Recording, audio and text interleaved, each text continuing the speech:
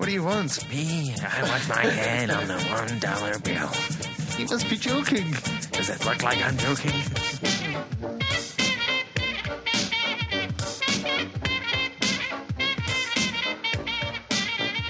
Hello and welcome to another edition of Films on Trial. This week, La La Land. I'm Gav. I'm Joel. I'm Dave. And I'm Austin. And just like La La Land, we're for the fools who dream. That dream is for a movie podcast that not only highlights the positive and negative aspects of a film, but also includes a lot of dick jokes. Now, seriously though, if you've never heard this show before, then hold on to your lampposts because we're about to bring you another sunny day. Or it's a day of sun, isn't it? Oh, didn't land that one. Essentially, we take a film and we put it on trial. It's as simple as that. There's also a whole host of other hilarious shenanigans to keep you entertained, including a bit of banter, some xylophones, sound effects, impressions, a quiz and caption contest. So do stick around. This week's film, as I said before, is La La Land. I couldn't find the sound effects. I'm just going to do this. That's it. That's a horn. Or this. Hang on. What's that, drums? No, that's a tap dance. Oh, right, nice. Okay. Is it? Obviously. Come on, give it the program, man. Is this film La La Land, or is it La La La La La, not listening? Hopefully, we're going to find out. That was as bad as last week. Shut up, all right? It's hard, man. Right, okay. Oh shit. Right, just to say that this film will be very spoilerific. So if you haven't seen it yet, you can listen to this episode after you've watched it. It's available on Amazon for £3.49. Or you can just trust our judgments. Alternatively, you can fast forward to the quiz this week brought to you by me, which we'll highlight in the comments section below. Now, before we go on, our last film on trial was The 13th Warrior. Now, Joel, you judged that. Remember, it's the axe getting thrown at somebody. Listen. Right. Yes. Now, Joel, you judged that trial. It's either that or it's from 50 Shades of Grey. Now, Joel, you judged that trial and deemed that it should be placed on the shit list. No, you didn't. You said on the hit. Sorry, that's just me just thinking that it should be placed on the shit list. On the hit list. You've since gone away and you've watched the film. Did you make the right call? It's definitely one of those Marmite films, and I think you could ask a different person on a different day. 9 times out of 10. And 9 times out of 10. And they might say it's shit. But it's an entertaining film, and I stand by if it's an entertaining film, then it's a hit. So, yeah. Well done, mate. Well done. Okay, so it's time for a little bit of film feels before we go into the bulk of the show. Unfortunately, again, Alex is not with us. Somewhere getting a life. I don't know. I don't really like to... I do feel like, the quality of this podcast so far and last podcast has been noticeably better. Though. It has, hasn't it? It has. He just kind of drags the podcast down. We're all better dressed. Yeah. I'm joking, Alex. If you are listening, I am joking. He doesn't listen, say what you want. Yeah. Right, so... Peer pressure. That's what this is. I'm sorry. He is not here to do his film feel, so once again Dave's going to take the mantle. I don't know why we haven't done it again, but we have loaded up a nice bit of music for you, so I'm just going to have to do something off the cuff. I've got a lot of stuff going on here, mate. I'm spinning a lot of plates. We need to think the royal we is in you, pal. Right, you pull your finger out. Okay. If you're spinning plates, the paper plate's not very good quality. Right, okay, so this is time for Dave's Film Feels. I'll take it. What the hell was that in the background? Are you trying to play something? I thought I had something better, but I did it on YouTube, and all I got was an advert for a lamp. That's what happens, mates. That's what happens. Yeah. Right. Okay. It's not a pro like you. Sorry, Dave. What is that advert still playing? Fucking turn that advert off, man. What kind of lamp is it? Don't press it again. Right, sorry. Film feels. So this week, as he writes, La La Land. Now, I've actually not seen the film, so I don't know really what goes on. But I seem to recall a dance sequence between Gosling and Stone. So what is your favourite dance sequence? I'm going to start off and set the bar reasonably low. Like always, mate, like always. Because it can only get better from here. And I'm going to go with the legendary dance sequence from Spider-Man 3. Yes. Yeah, that bar could not have been lower. That's man. Try limboing under that bastard. But, it is memorable. And, what more do you want? You will always remember that, for better or worse. And it was parodied in Into the Spider-Verse. Yeah, exactly.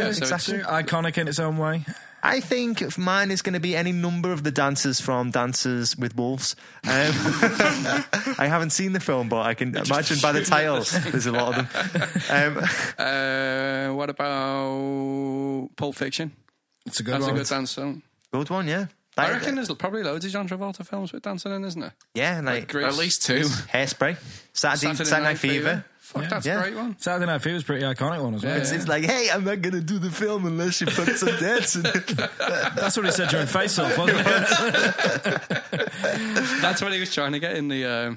No, totally different film. Sorry. Being gone in 60 It wasn't seconds even again. John Travolta, yeah. What about the detention scene from The Breakfast Club? I think that's quite iconic, isn't it? Pretty iconic. I mean, like, see, like before we started, I was thinking of like some really great dance numbers. I was going to So go like for classic Hollywood sort of stuff. Mambo from West Side Story. Yeah. I was thinking Singing in the Rain. That's iconic. Yeah. You know, with Gene Kelly. But then you've brought me down. You started low and you brought me down with you. And now I'm going for Breakfast Club.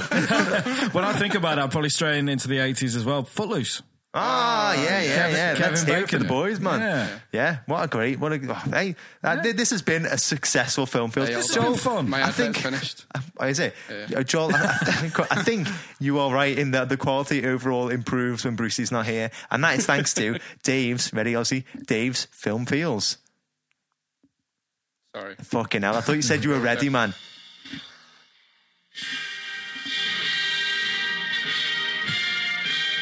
I can just see the Olympics opening Yeah, I ceremony. see, I see the Olympics. I'd say jib it off before we get sued here, man. We're within the margin. That was just the number of seconds we needed.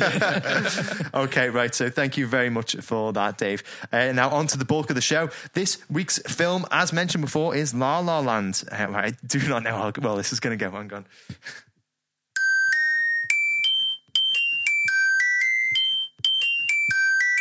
Whatever, you know what I'm trying to play here. Yeah, that's City of Stars. Yes, well done. Yeah, thank that you. was pretty good. Man, my fucking sausage fingers ruin every xylophone moment for me. One of these days, I'm going to smash it out the park, and then I can retire, just walk away from this shit show. Now, this film has been picked out of the hat at random. It was suggested to us by long-time listener Danny McGill, who says, "Get this on trial, lads." Belter film, Très Bon, which is French for very good. To anyone outside of this room, he was our French teacher. The rules. None of us have spoken to. I have. I have. Yeah, just on, just now. Yeah, just now on Facebook when he recommended this film. I also did text him a while ago about a dream I had with him in it, but he didn't text back for some reason. I mean, probably because it was weird. Sent it to him about 1:30 in the morning. I think it's weird that you've got our old friend's teacher's phone. I know for a just fact picked as up on well, that. he only responds if you type it out in French. That's where I went wrong. En français. Désolé. Now, the roles have been also picked at random, so in defence in trying to get this film placed on the hit list will be Ozzy and Joel. Ozzy is a bit like J.K. Simmons, club/restaurant owner. He's got awful taste. I mean, I'm only saying that because of what he's wearing. But You can't use the bald thing anymore either. I know I can't. I was going to say, he's would have been bald. Alex's role, He wears tight black t-shirts, and he's got terrible taste. But 2 out of 3 ain't bad, as Meatloaf would say. Now, and Joel is just like Ryan Gosling's Sebastian. He criminally lacks a personality. Harsh. And acting as prosecution trying to get this film placed on the shit list will be me. I'm a bit like Emma Stone's Mia, a failed and bitter actor. Now, just like real court advocates, we will be making the best case for our roles. These may or may not be our real opinions, though, so do stay tuned to the end of the episode to hear our genuine thoughts. Apologies in advance, Ryan Gosling. Which means this week, Dave has the most important role, as he will be playing the judge. Now, Dave is just like Keith Legends. Keith, we all don't like him, but you'll never find out why. Now, Dave must decide which list the film should be placed on, hit or shit, based solely on the arguments put to him and not using his own opinion. Now, before we get started, I think it's time to give the listeners a bit of a better understanding as to what this film is about. So let us spin the wheel of impressions. Okay, so here what we do is we read out the synopsis of the film in the style of one of the cast or characters from the film. This week, it has landed on Austin. I knew it was going to be me. And I was just trying to think, I've got no idea how to do. There's not much to pick from, really. Why don't you just do a smooth, sexy voice like Ryan Gosling? Well, Hang on. I mean, I'm erect already. While navigating their careers in Los Angeles, a pianist. A penis. Felix D. A pianist and an actress fall in love while attempting to reconcile their aspirations for the future. Nice. Oh, hot. Very hot. Well done. It was all classy until that sound effect. I mean, I'm just doing the sound effect for what we're all thinking. Okay, right. So thank you very much for that, Austin. Without further hesitation, Dave, would you like to kick off proceedings, please? Yeah, certainly can do. I mean, Gav mentioned, without any of my own opinions, I've never seen La La Land, so I have no opinion about this. Wow. I know very little about the film as well, apart from the whole Oscars gate thing, which we can't really blame La La Land for. So yeah, whoever wants to kick off, by all means, this is a completely open book, completely open race. Yeah, don't jump at the chance, guys. Yeah, come on. It's a tough one because on paper it sounds like it would be fairly mundane, fairly boring, because it's actually a fairly, for the most part, it's a fairly classic story of two, people. Yeah, two people fall in love, and then they go their separate ways throughout. So that's the very, very simplest amount of it. But really, it's two very, very passionate people who are trying to do what they, what they are passionate about. So you've got Ryan Gosling, who's really into his jazz. He's a jazz pianist. He's in a club. But they're trapped in LA. So it's often been touted, this film, as like a love story. Like a love story to LA, but it's not really. It's actually a love story to people who are passionate about things. And LA kind of holds them back and separates them.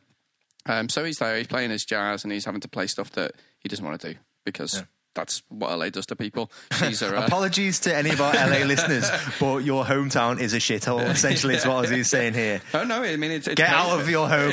It stinks. It's made to look incredibly well, and then she's an actress. You see her throughout going to auditions, and people aren't even paying attention to her. So she's just, they are stuck trying to do what they love, kind of trying to come up with new ways to get to do what they love in the way they love it. And they never get to do that. That's what is driving them throughout the process. But they come together, they see each other, they recognise each other's passions, and then learn to appreciate that throughout. And then by the end, the culmination is that they basically become a victim of their own success, really. So they both kind of become successful in their own fields, and it drives a wedge between them, really, like halfway between. In the film, like Ryan Gosling kind of, he's in a band and it becomes a successful band, but Emma Stone's character kind of realises that he's not playing the music that he wants to play, so she's kind of thinking that he's a bit of a sellout, really. And then he basically says, well, you liked me better when I wasn't successful. So he's become really successful in a band, but he's not doing the music that he wants to do, and she's thinking that he's not being true to himself. So it forces this wedge between them, and then later on, she kind of becomes successful being an actress, and by the end of the film, she's fulfilled her dream of being a really successful actress, and Ryan Gosling has fulfilled his dream of owning a jazz club. But essentially, their relationship is non-existent. She goes off and marries another guy, essentially. So, as I say, they basically become a victim of their own success in a way. So it's a different kind of spin on a classic tale, as Ozzy says. It's not like they end up together and everything's happy in the end. It is in one hand in the fact that they've both fulfilled their dreams, so you're not kind of left with an empty feeling, but it's not, all kind of... all roses all the way through. Yeah, exactly. It's not like your Disney fairy tale ending, or even your classic Hollywood fairy tale ending. It's kind of bittersweet. It's I think it's a very poignant closing scene, really, and I think that lends itself throughout. It's very well shot throughout. The story, like I said, it's not filled with huge Plot. twists and turns. yeah, because it's not. It's people growing up and trying to get what they want to do. It's essentially starting our lives sort of 5 years ago to where we might end up in 5 to 10 years' time. It's not going to be massively exciting for anybody, else unless we start singing in it. And if we can sing nearly as well as what goes on in this film, then I think we'll all have a good time. Well, this all sounds good, but I've got a feeling that's about to change. So this is essentially When Harry Met Sally, but with some dancing in it. But good dancing. I would watch that film, by the way. I would watch that. Yeah. What's wrong with When Harry Met Sally? Right, and there's nothing wrong with it. I'm just saying that When Harry Met Sally did it better. So Pick a shit film to make your point.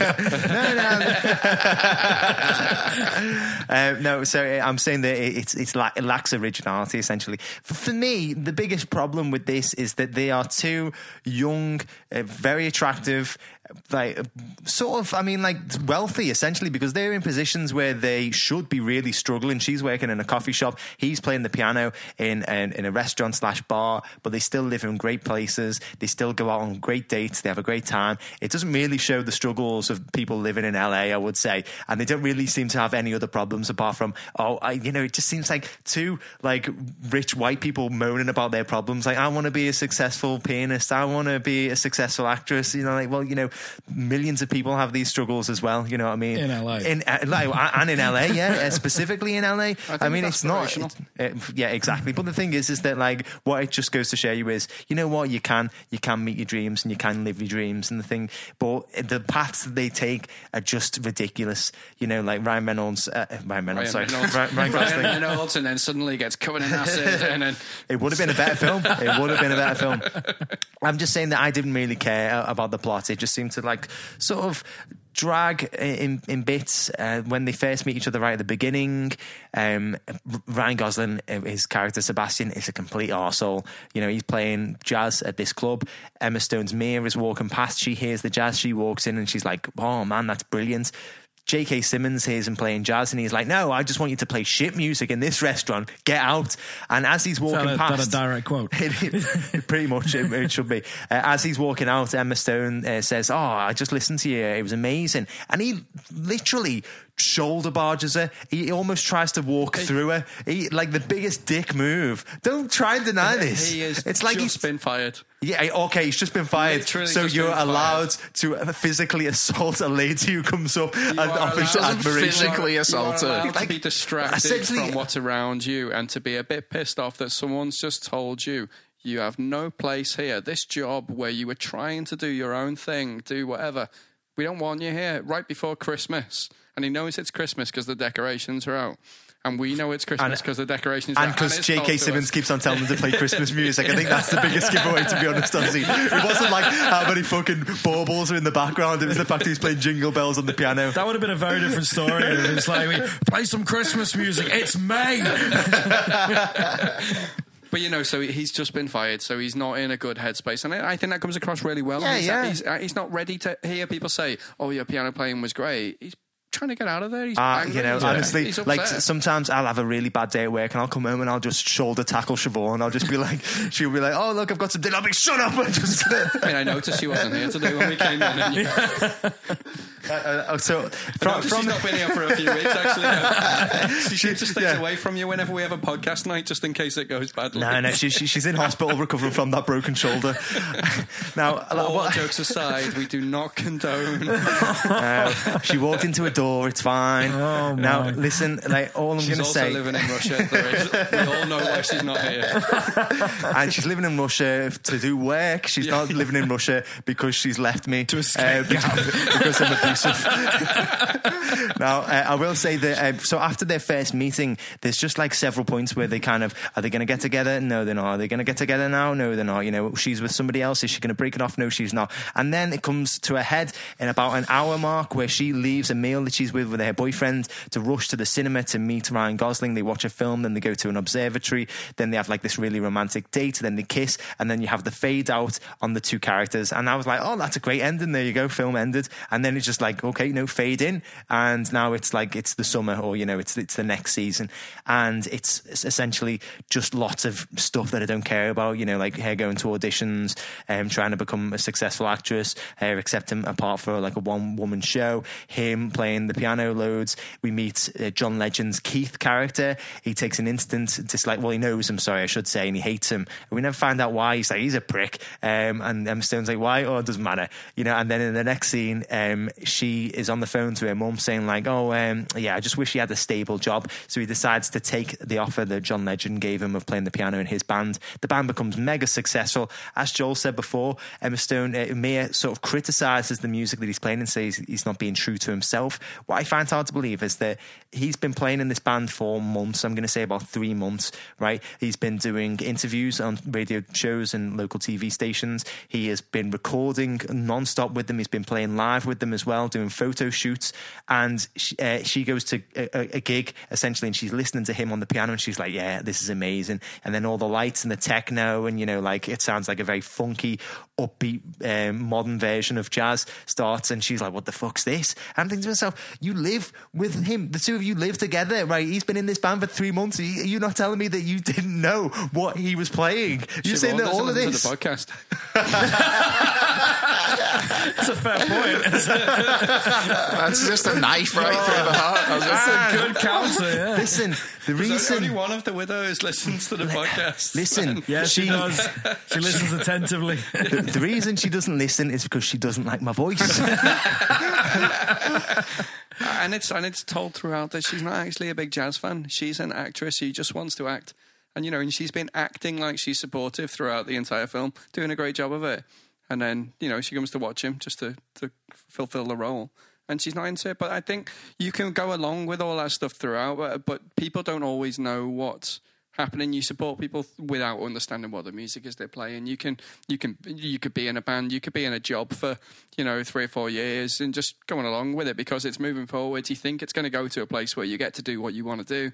If you're in a band, you think that you're going to have the creative freedom to get there, and that's what this is showing throughout. He's involved in it.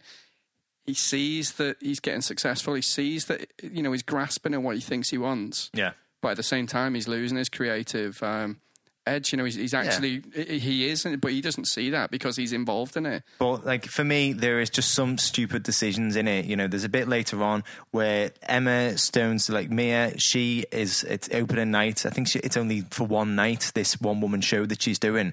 This is really important. She's been working on this for so long. He's been off around the country just touring with this band. He's come back to surprise her to watch the show. Right then, on like the morning of the show, John Legend rings him up and's like, you haven't forgotten about the photo shoot that we're doing tonight for some magazine, right? And he goes like, oh shit, yeah, okay, I'm gonna come along to that. And the whole time he's kind of at the photo shoot, he's thinking, I should really be at this one-woman show that my girlfriend has been working towards for months, and I know how important it is for her. And he's kind of racked with guilt the entire time, and then he goes, no, I'm gonna go to it. And then he runs to it, and obviously he's like an hour too late or whatever, and she's annoyed that he wasn't there, because when the lights come up, there's only about 4 people in the audience, and he's not one of them. And it's just one of those decisions. Would any rational person in a relationship do that? Choose some shitty photo shoot that doesn't have any consequences, really? I mean, the keyboard player probably doesn't even need to be in it, you know what I mean? Or they could just like kind of, I don't know, it's pretty mean to keyboard players. Yeah.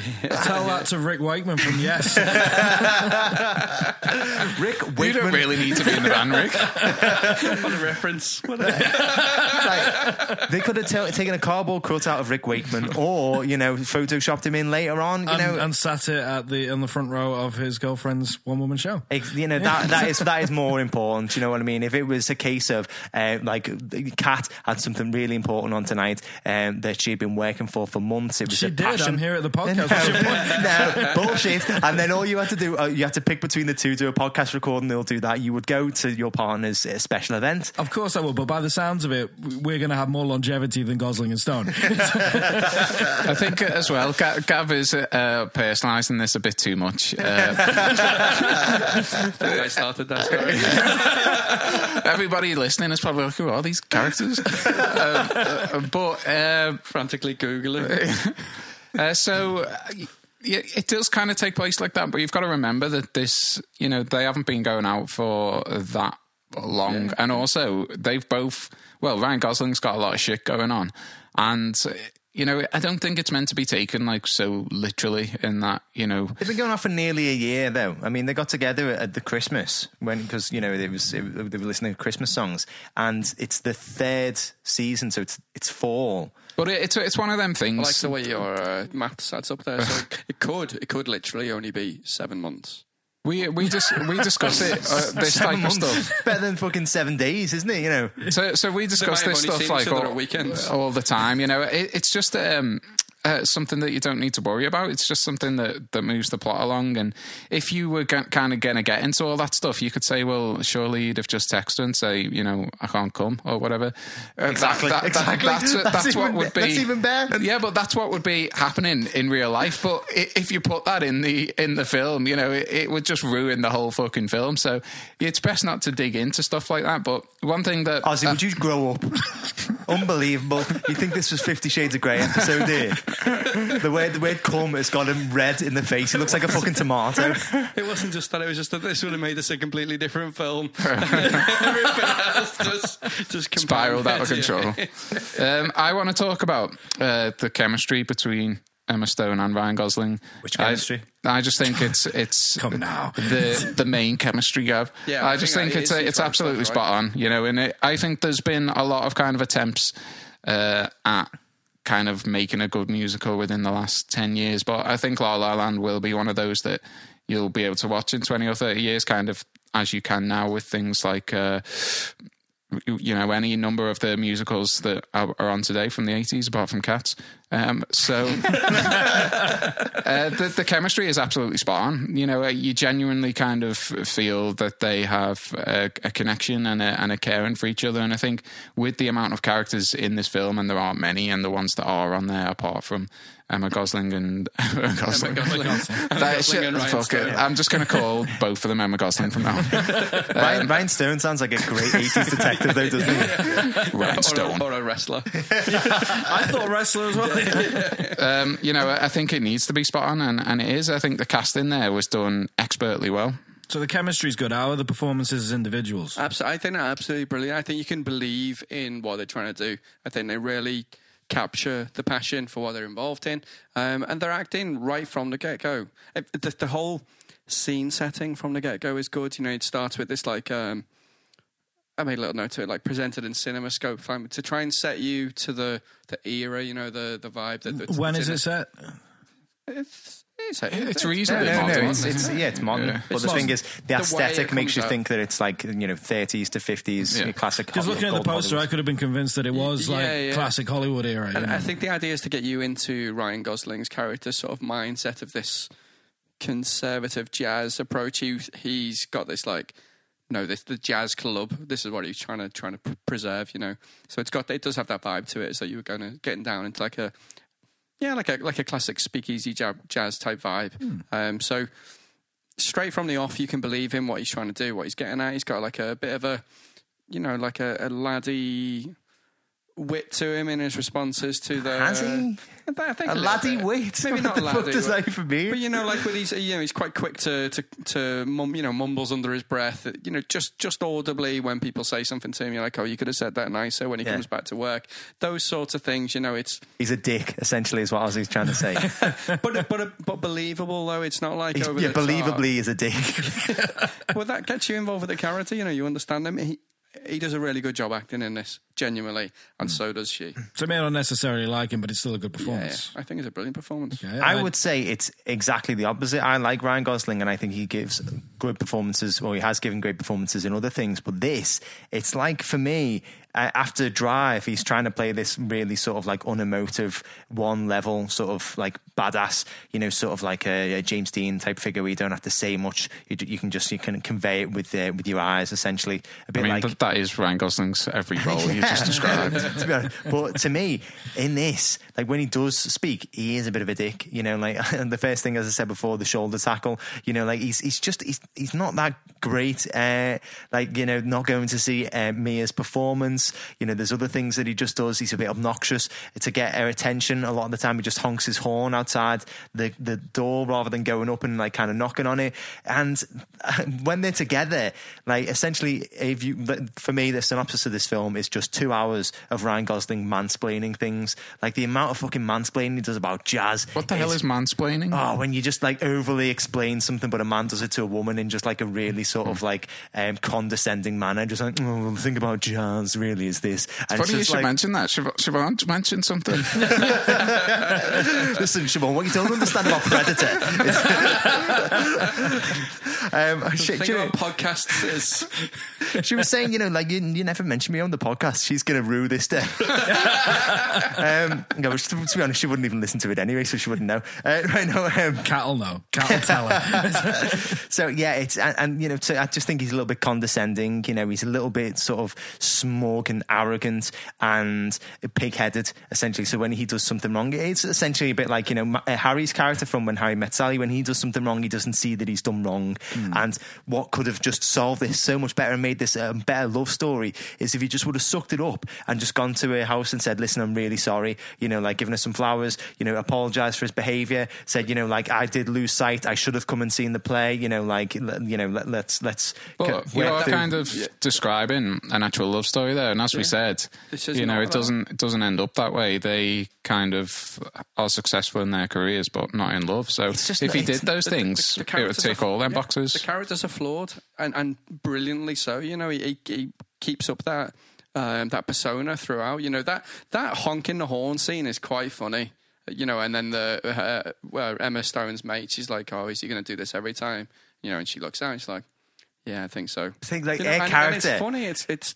You said about chemistry. The chemistry is just like kind of it's manufactured. Essentially, I can see that she's got chemistry with him, but not the other way around. If that makes sense. So like when he's honking the horn, and her mate is like, "Oh yeah, is this dickhead going to be like this every time he comes around here?" And she's got this smile on her face, like he's just proposed to her, Because or you know, that's she's just been given the best compliment. She's like, "Yeah, he's so nice, isn't he?" You know, it's just like she's completely vapid.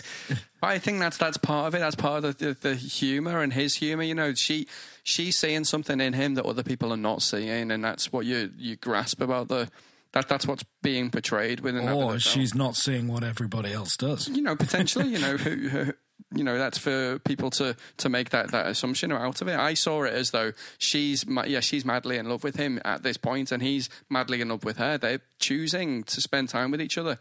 But also not all, you know, they're torn, they're conflicted with progressing their career and because they're passionate about it, and then trying to move on with, you know, with love, you know. But that's just how it works. It's not they're flawed characters, but it's really well played, really well done. Okay, is there anything else anyone wants to add about cast or characters? I mean, is there anyone else in the film of note worth mentioning? There's lots of bit parts, but they're not really what the film is about. Okay. They're coming So it does focus on these two. Yeah, essentially. It focuses on these two main characters, and for me, both central characters are pretty dull. And also pretty dull. Now, the thing is that they've got nothing to them for me. There's nothing to them. Sebastian, he's just sullen a lot of the time. He's also really smug. From the get-go, he's a bit of an arsehole, as I said before.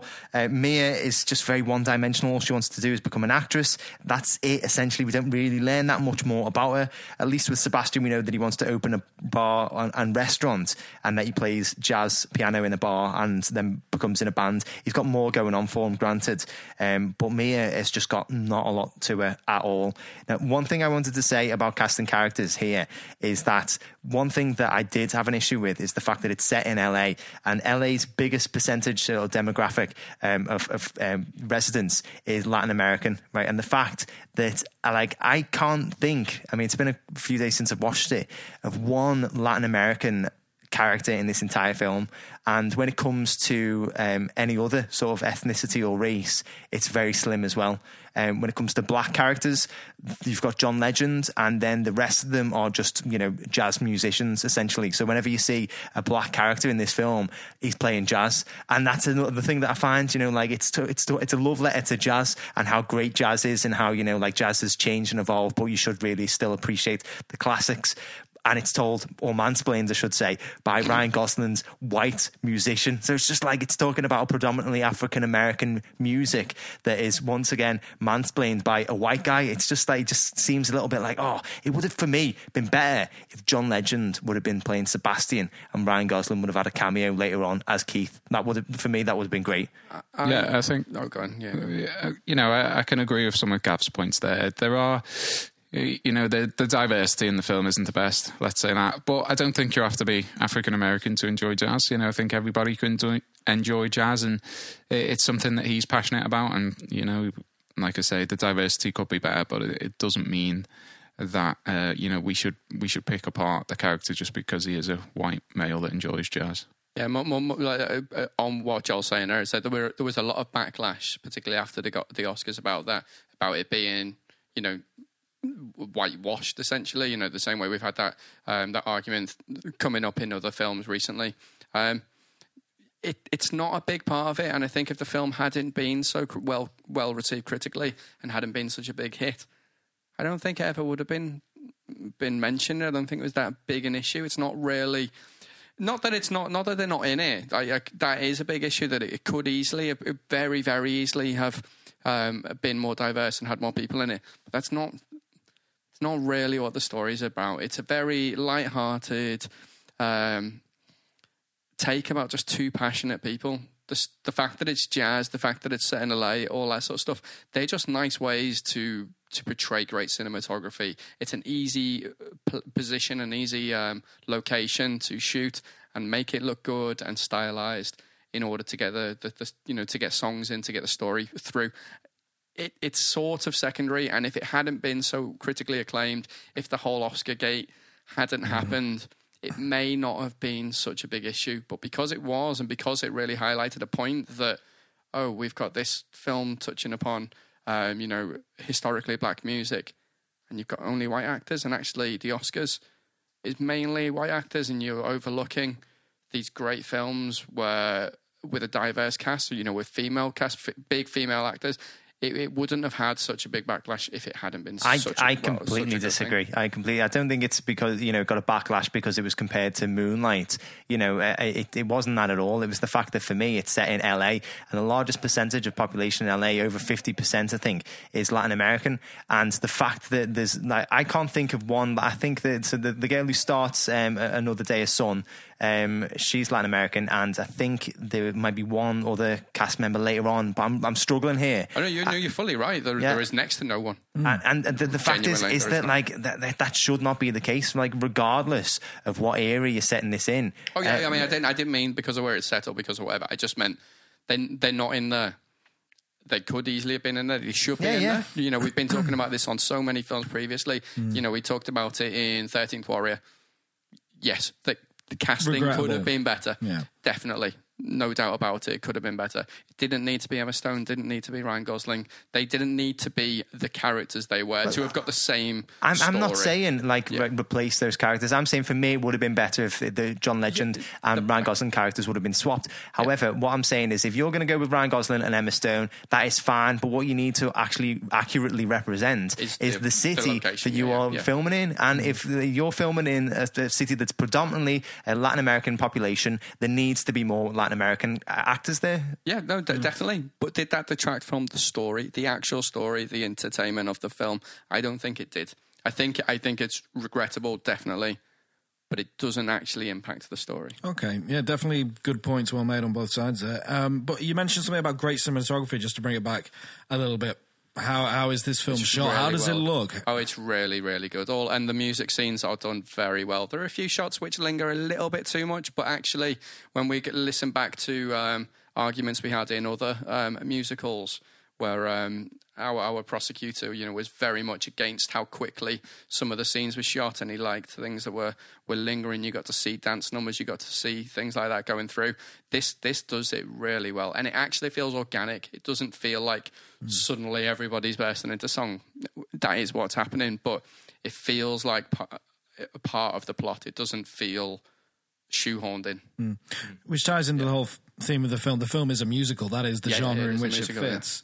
So it's like, how are the musical numbers? What are the songs like? What's the dance choreography like? How does this work? How does this gel together? Works really well. I mean, I think everyone's seen the little dance scene on that bench in LA. You know, that I don't know what that park's called, but it's the bench that's used in tons of films.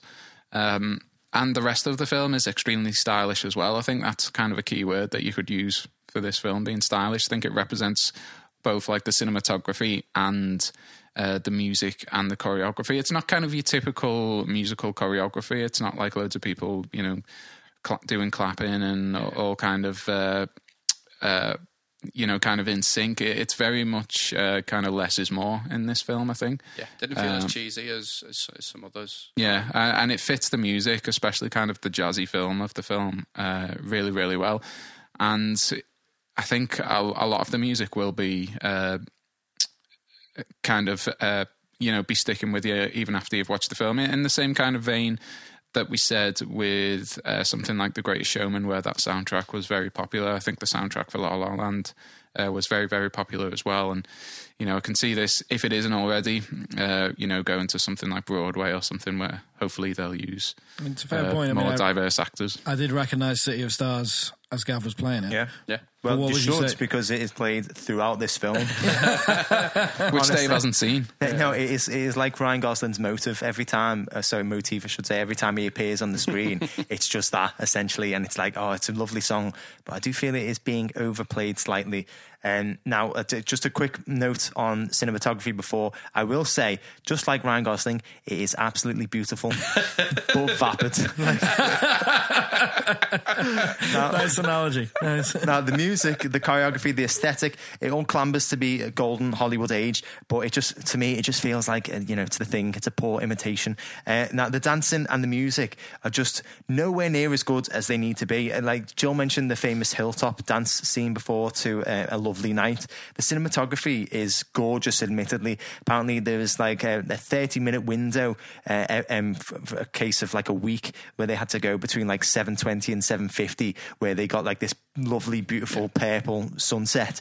And, you know, they use that, but like take that away, what you've got is pretty tame dancing, to be honest. It's just small sections of shuffling. Like this is, for me, this is the big moment of the film. This is the moment that you see on the posters. This is the moment that, you know, it goes down as, you know, like being iconic because of that dance, you know, where they shuffle and, you know, they've got one arm raised and one arm kind of downwards, like, you know, like a sort of like a diagonals against each other. Right. That is an iconic image. Now, that only happens once in the actual dance itself. The rest of it is just very basic tap, very basic sort of foot movements. Iconic. You don't overuse your most iconic visual. No. Afterwards would I'm say, saying, oh, they used that diagonal thing. No. I'm saying that there just needed to be more of it. This is like a sort of like an Astaire and Rogers moment. But when you compare it to something like, you know, some of the classics that they were in, like Swing Time and Top Hat, it's not even in the same league. And maybe, you know, that's to do with recording schedules that, you know, Fred Astaire and Ginger Rogers and actors of that era had less on their slate, so they had more time to dedicate to their projects, and that Gosling and Stone maybe didn't have as much time to rehearse or block the numbers or whatever. But compare this to stuff like, you know, some of the musicals we were talking about before, Chicago, Hairspray, Les Mis, a number of other musical adaptations, and the musical numbers just aren't up to standard.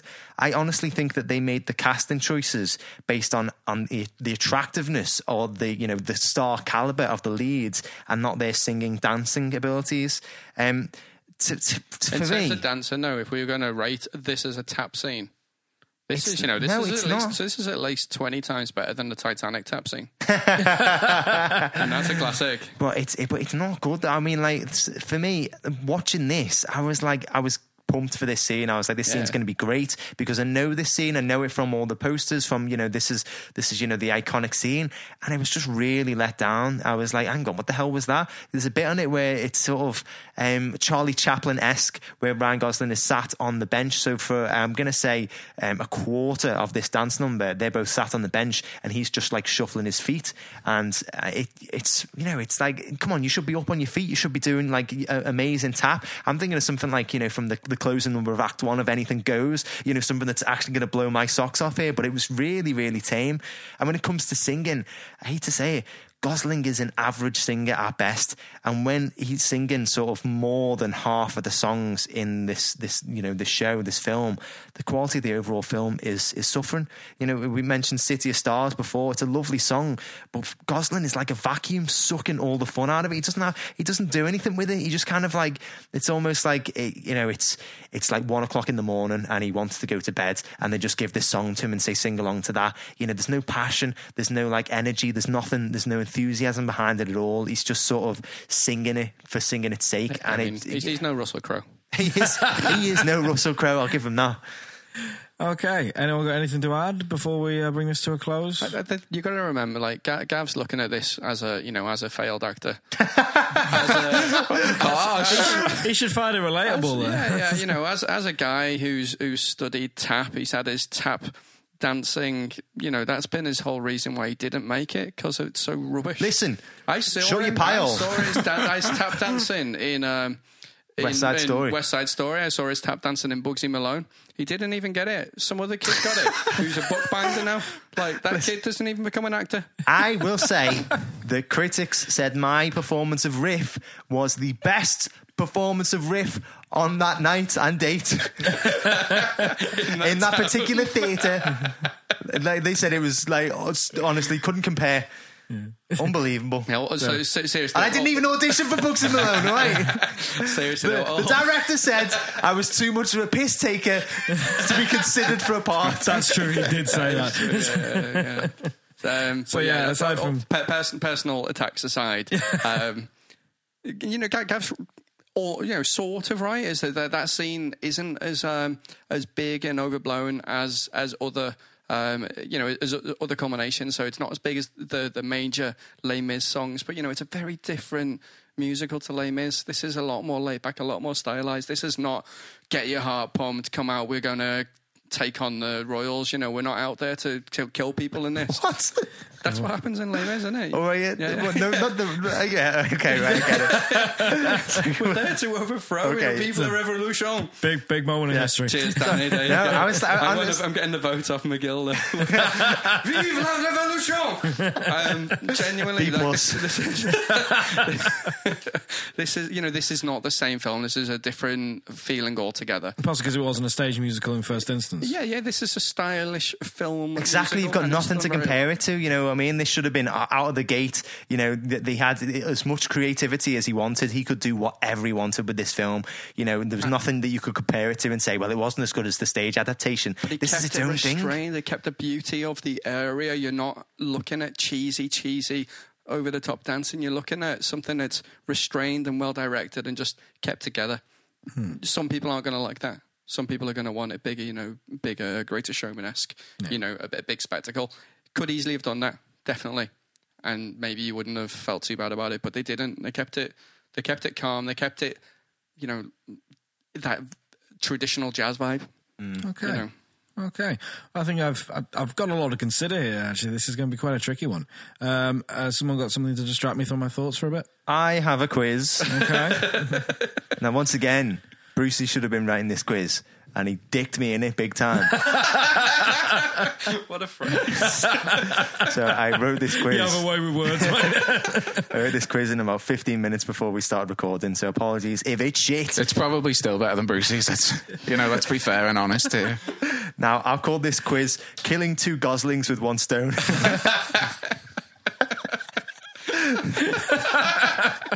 Now, this is all about La La Land. Specifically, it's two leads, Ryan Gosling and Emma Stone. Right, first one to the buzzer. Some of these questions are piss hard. Some of them are fairly easy, so the first one to buzz in, we'll get it. Okay, number one. Damien Chazelle became the youngest ever Best Director Oscar winner with La La Land. But this isn't the first film he wrote about a pianist. Which 2013 Elijah Wood film takes that crown? Oh, man. Yeah, I will say it had limited release. I think I was one of maybe the 6 people that watched it. No, it was an Elijah Wood. No idea. We watched it 3 times. Playing a pianist. Yeah, he was a pianist. A grand pianist, you would say. The grand pianist. Oh, nearly. The great pianist. No, come on, no. Elijah Wood is the grand piano. Piano. It is. Not good. Essentially, it's fucking bonkers. He is a piano player, right? And he's about to do this great performance on this amazing grand piano that was built by this famous musician who was really wealthy. But he gets a call from John Cusack's assassin who says, I'm going to eliminate you, I'm going to kill you unless you play this song. As in an all the way assassin through. played by John Cusack or the man who killed John Cusack? Both, because John Cusack essentially killed his own career. But he has to play this song on the piano, and he has to hit a certain note at a certain time to unlock the piano, which is also a safe to release this guy's God. wealth. And It's like Saw, but he's got to play piano. yeah, it isn't good. It isn't good, So man. he's got to play the piano to keep going. So it's like speed with a piano. Yeah, essentially, it's called tempo. No, Andante. man, we need to make that a fucking t-shirt. Now, it's number 2. It's strange to think of an actor with more personality playing this lead role, but which previous Damien Chazelle collaborator was first choice to play Sebastian? Not the kid from the drumming show. When you say not, Oh, is it him? yeah, who is he? Oh, don't know. I don't know his name. Oh, my mind's gone blank on his name. I've forgotten what the bloody thing we were talking about just before the It's from Whiplash. What's the Whiplash, guy's yeah. name from Right, Whiplash? well, I'm going to give the Give us point the- to Ozzy. Give us the first name. It's what you might say if you've walked a long distance. You've walked. Fucking low. Miles. 8 miles. Yeah. Miles. Oh, I'm not going to get it. And, Mine's gone blank. it's what the kid from Big wished into. Miles Fortune. Oh, Teller. Yeah, Miles I Teller. was going to say Zoltar. Yeah, Miles Zoltan. Miles Sultan. I wish I could play the drums. Okay, number 3. Emma Watson was first choice for the role of Mia, but she chose to pick another film to star as a lead in another film. Beauty and the Beast. Well done, Ozzy. You didn't buzz though. So Oh, no, the anybody- Beauty and the Beast. the Beauty and the Beast. Yeah. Number 4, coincidentally, Ryan Gosling was first choice to play the Beast, but chose to shoot La La Land instead. Who ended up playing the Beast? The Downton Abbey fella. I mean, Buzz. Buzz. I can't. Dan something. Yeah, Dan Stevens. Well Yeah, done, Dave. well done. Okay, number 5. I said this is fucking hard, but this is Brucey's fault, all right? I'm sorry for anybody playing at home. Number 5, talking about other roles Gosling has turned down, which MCU character did Gosling refuse to play in 2016 because he doesn't do franchises?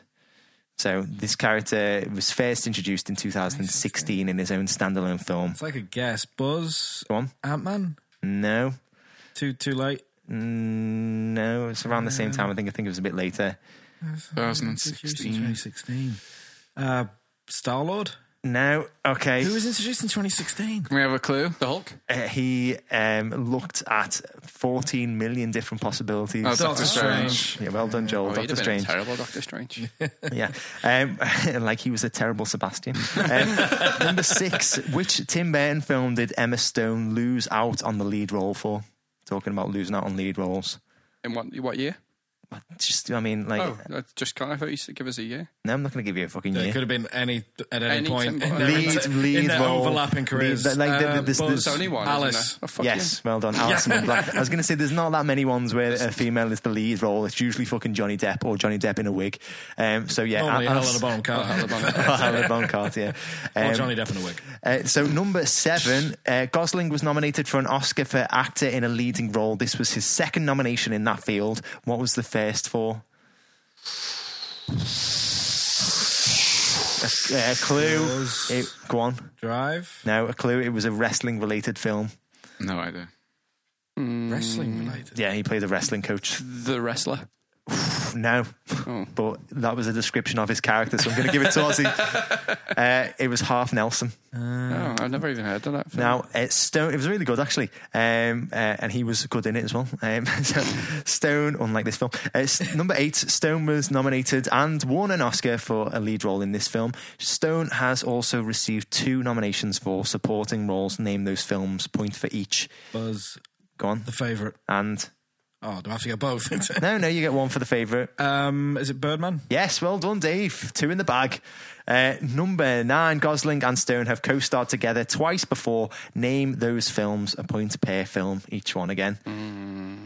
Ooh, Like, I'm not gonna lie, the second one is utterly forgettable.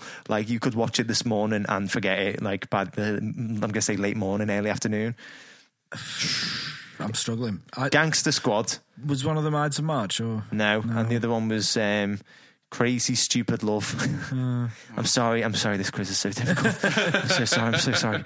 Number 10, Ryan Gosling was director Peter Jackson's first choice to play Jack Salmon in the Lovely Bones film. He was actually cast as the part, but why did Jackson fire him on the first day of filming? Because was he a bad actor? No, Austin. Did he barge past him? Shoulder charge him? Would he not play any Christmas music for him? No, okay, I thought you might get this one. He had gotten too fat. Gosling, listen to how much he put on though. Gosling read the part and was like, I'm too young and handsome to be playing this part. Essentially, I feel like the role needs to be, beefier. So he gained 60 pounds for the role, pitched up on the first day of filming, and Jackson was like, what? I hired you because, I wanted Ryan Gosling. And he's like, can you lose some weight? And he's like, nope. So we had Mark Wahlberg instead. Okay, right. So that's it. I don't know. I think everybody lost, to be honest, including the listeners who've probably tuned out by now. I miss Brucey. Yeah, at least they'd have just phoned it in and we'd all get right now. Okay, sorry, Joel. No, that's grand. Thank you very much, guys. So, right, it's been quite a tricky one, this one. Also, I had to remove some of my own prejudice. I'm not a massive Gosling fan. I think he's done some good performances, but I do find him a little overrated. And it does sound like maybe this is one of those performances where he has been a little overrated from what Gavin is saying. And it does seem to be a film that hinges very much on its two leads. There doesn't seem to be anyone else to really pad this out. But you guys made a good point for saying they do have some good chemistry together. And although Gav said the chemistry might not work, the characters aren't really plausible. He seems like a bit of a dick. He's not very likable. I find that's okay because they don't wind up together. It's not that kind of love story where it's like, oh, he's a dick and she forgives him for it. It's like, no, they go their separate ways. It doesn't work out. So that kind of makes up for that one in my mind. Also, because it's only really focused on two people, the diversity thing that Gav mentioned, I mean, Joel agreed, and I think Austin did too, that's a problem. That is regrettable, especially in this day and age. We talked about 13th Warrior last week, and it's like 20 years ago, a lot has happened since then. With this one, this was only, 2 years ago? That is very regrettable. And I'm prepared to give it a little bit of leeway just because it is essentially a cast of two by the sounds of it. So it's like, how much can you really do? But they could have done better by the sounds of it. I like what Austin was saying about how the film isn't really a love story, nor is it a love letter to LA. It's a story to people who are like working on their dreams and maybe haven't quite reached them yet, which I know we were ragging on LA a little bit before, but LA, the home of Hollywood, there are a lot of people that never got to achieve their dreams around LA. It's kind of an appropriate setting in that respect. And I feel it's well shot from what I've heard, and I feel the musical numbers are quite good, if not a little understated. But I feel because it's a modern day musical and it's not really got anything to base itself on, you can almost get away with understated, but almost maybe not. Like Gav said, this was also a clean slate and the director could have done whatever he's so pleased with it. So as you can tell, I've been pretty conflicted over this one. This really has been a tough one to call. Everyone's done a very good job stating their case. But I think when push comes to shove, I'm going to say that maybe this was a little underwhelming. And for that, I am just going to put it on the shit list. Literally by a hair's breadth. Wow. Go back to last week. I'm going to go find that steak and ask Gav to... Okay, genuine opinions. Austin? I really enjoyed it. I thought it was incredibly well shot. Maybe I just didn't give it enough... conviction with what I was saying. Oh, no, it was a good case. It was a good case. Yeah, it's not on the hit list because you are bad. You did a bad job. Yeah, it's fucking Oscar nominated. I know. Oscar winning film. We got nominated for like I tried my best, but Austin just kept fucking pulling me back. In spite of those Oscars, I still couldn't get it on Austin made an excellent case for this one. Honestly, this was a tough call. Joel? I didn't too much care for it. I thought it was overrated, but I think, maybe if I'd watched it without having all the hype and that type of stuff behind it, then maybe I would have thought something else.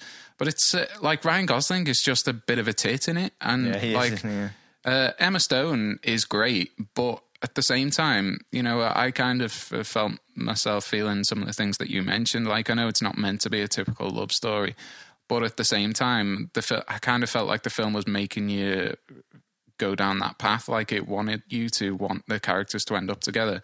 But Ryan Gosling's just a bit of a bad knobhead, and Emma Stone is just like really kind of ditzy and just doesn't see any of that. And like you, again, like Austin said, Sarah, I read a few things before I watched it, and kind of like the lack of diversity and that type of thing is possibly an issue. But, you know, I think if they do kind of decide to go like Broadway with it, like they've done with Great Showman and things like that, that may open up loads of opportunities for different actors and actresses to get behind it. And I think that actually it may actually work better on like as a Broadway show than as a film. Because I found myself kind of clocking off a little bit. Isn't it just over like 2 hours or something that? Which I kind of felt was a long fucking time to drag that story out for. And I was relieved at the end, really. So, you know, it's not for me, but it is an incredibly well shot film. I felt the opposite, to be honest. I loved it. I thought it was really good. I do agree with some of the things I was saying. I think, you know, Ryan Gosling's character is quite unlikable in it. I do think actually Ryan Gosling did a good job. I mean, I apologise to Ryan Gosling for everything this. I've been had. Now, to be honest, it's not. As I said, I was underwhelmed at some aspects when I was talking about that iconic dance scene. It was just a little bit like, I was like, oh, here we go, this is going to be amazing. And it was just a little bit like, oh, yeah. You know what I mean? I was thinking that it was going to be this fantastic dance number, as I said before, you know, like Top Hat, something really, really amazing that you're going to remember forever. But it was just, apart from that slide that they did that's on the poster, that was the only memorable bit for me. The characters could have done with some better work as well. You know, as Joel said before, Emma Stone's character is just a little bit like, yeah, she, there's not that much to her. And, you know, she doesn't see that Ryan Gosling's a bit of a tit. But I did like their relationship. I was actually genuinely gutted when they didn't get together at the end. I will agree with my point about diversity. I feel like it should have definitely been more diverse, and you know, there's no excuse for that. But the film, the way it was filmed, was absolutely beautiful. You know, the direction in it was amazing. The cinematography was great. The music is absolutely fantastic as well. And so overall, like, you know, I genuinely enjoyed it. Just quickly, bit of triv. Dave, you got any? No. I've got some. So all of the piano playing in the film done by Ryan Gosling is actually performed by Ryan Gosling. Yeah. So he was given recordings of everything that he was going to learn beforehand, and he spent about 2 months, 6 days a week, 2 hours a day, just going over it with a piano teacher. And so everything that he plays in the film, he plays himself, which John Legend was not happy about. He was like, I've had years of classical piano training and you come in like 2 months and learn all that jazz piano. And I reckon he probably hates him now, to be fair. But no. Okay, so higher or lower than our previous film on trial, which was the 13th Warrior. I'm going to say lower. Really? Now... 13th Warrior got 33% critical and 65% audience score on Rotten Tomatoes. I'm not even going to insult you. How many Oscars did it win? Let's not insult 13th Warrior, and let's just leave this one. So La La Land 91 and 81, so just a little bit. Okay, so once again I put up a poll on Twitter over the weekend and asked our friends and followers which list La La Land should be placed on. Once again, tight, very tight. Stop laughing. I see you thinking about Christian Grey again. Now, 50% of our listeners decided that it should be placed on the shit list. So, Dave, maybe you made the right call there. So that means 50% put it on the hit list. But yeah, 50-50. No, 57, I said. Oh, 57. So put it on the shit list. 43%. Bless you. Now, before we adjourn the case, it's time for a little bit of I've got a bit of triv. Oh, hello. It's Joel-based trivia, though. Oh. Like, Do we want to hear it? I haven't won an argument in literally about 4 months.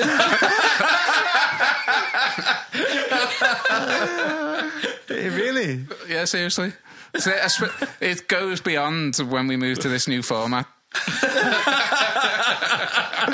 Shit, man. I didn't apologise. even noticed. I apologise. But maybe, you might get your first one next week. But maybe you've just been hanging around with Ozzy too much.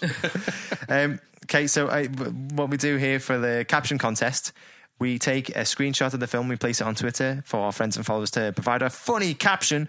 This week, it is Emma Stone bewildered whilst reading an audition. So the funniest caption here wins a chocolatey frog-shaped treat. Now, all you guys are going to do is pick the best and funniest caption out of the following. It's really annoying that my phone's just turned off at this moment in time. Here we go. So you guys have just got to pick the funniest one out of Just One More Push. I imagine that's to do with taking a bowel movement. Okay. And that's it. This one really captured the hearts and minds of our audience. Yes. Yeah. So congratulations, Ready Steady Remake Podcast. By default, you have just won yourselves Fredo. But to be fair, it was the best one this week. So well done. Okay. Now next week's film has not been pulled out of the hat at random, as next week it is the return of Halloween Horror Month. Oh wow, is it that time already? It is that time already. It's come along. So so what we're going to do throughout Halloween or October is each one of us here at Films on Trial will pick and defend a horror movie that we think is pretty decent, but others might think is a bit of poo. I thought that was going to be a poo sound effect. I was waiting for it. I've already watched too many horror films for this year. We've picked out at random who's going to go first, and it will be me. And I have picked the classic Halloween 3 Season of the Witch. Classic. Yes, it is classic. Now, I've picked this film because I think it gets an unfair rep. It's an original and unsettling story that gets shit because it doesn't have Michael Myers in it. But if anybody has watched Halloween's Fall to Resurrection, they'll know that isn't necessarily a bad thing. Anyway, right, it's good, and I'm gonna defend it to the hilt next week. So I'll obviously be defending this, but all of the other roles have been picked out of the hat at random. So in the role of defense and trying to help me place it on the hit list will be Captain Dave. In the roles of prosecution and trying to get it placed on the shit list will be Alex and Joel. So Joel, it seems like a bit of a fucking open goal next week if you don't get the win. Which means the judge will be Ozzy. So I just want to say thank you to everybody who has listened to this episode. Please remember to like, share, and subscribe. Tell your friends and family about us. Perform a one-person show about your love for the show. Or open up a name, open up a restaurant and name it after our podcast. You could call it Flicks and Dicks. Why would you call a restaurant Flicks and Dicks? That's not an advertising name. Not nearly what our podcast is called. Right. Ryan Gosling's character, Sebastian, wants to call his restaurant Chicks on Sticks or something. Chicken on Sticks. Right? Does he? He does. It's a jazz club that he wants. Yeah, but he wants to call it Chicken on Sticks because, as he mansplains to Mia, that... Did you just make these words up? No, because of birds. Charlie Parker's nickname was Birds because he ate a lot of chicken, so he wants to serve chicken on sticks, and he's going to play jazz in the background. That's the whole thing. That's the joke. I should have mentioned this earlier so you knew what the fuck I was going on about. and I'm talking about the fact that we just end the podcast Flicks, like another word for films, because we cover films, dicks, because there's often penis jokes in there. From you. Well, I'm not going to name any names, but from me, yeah. Now, just spread the warm love that is Films on Trial in as many years as possible. Check out our Twitter page at Film Trials. Check out our fantastic graphic artist, Winston Sang, at @the_quirks. And check us out on our website, filmsontrial.co.uk, and all social media and YouTube as well. So that's it, guys. We have put La La Land on trial, and it is it was a shit, wasn't it? It was a shit, yeah. Oh, hello. It was a shit. So we will be in your ears next week with Halloween 3 Season of the Witch. Goodbye.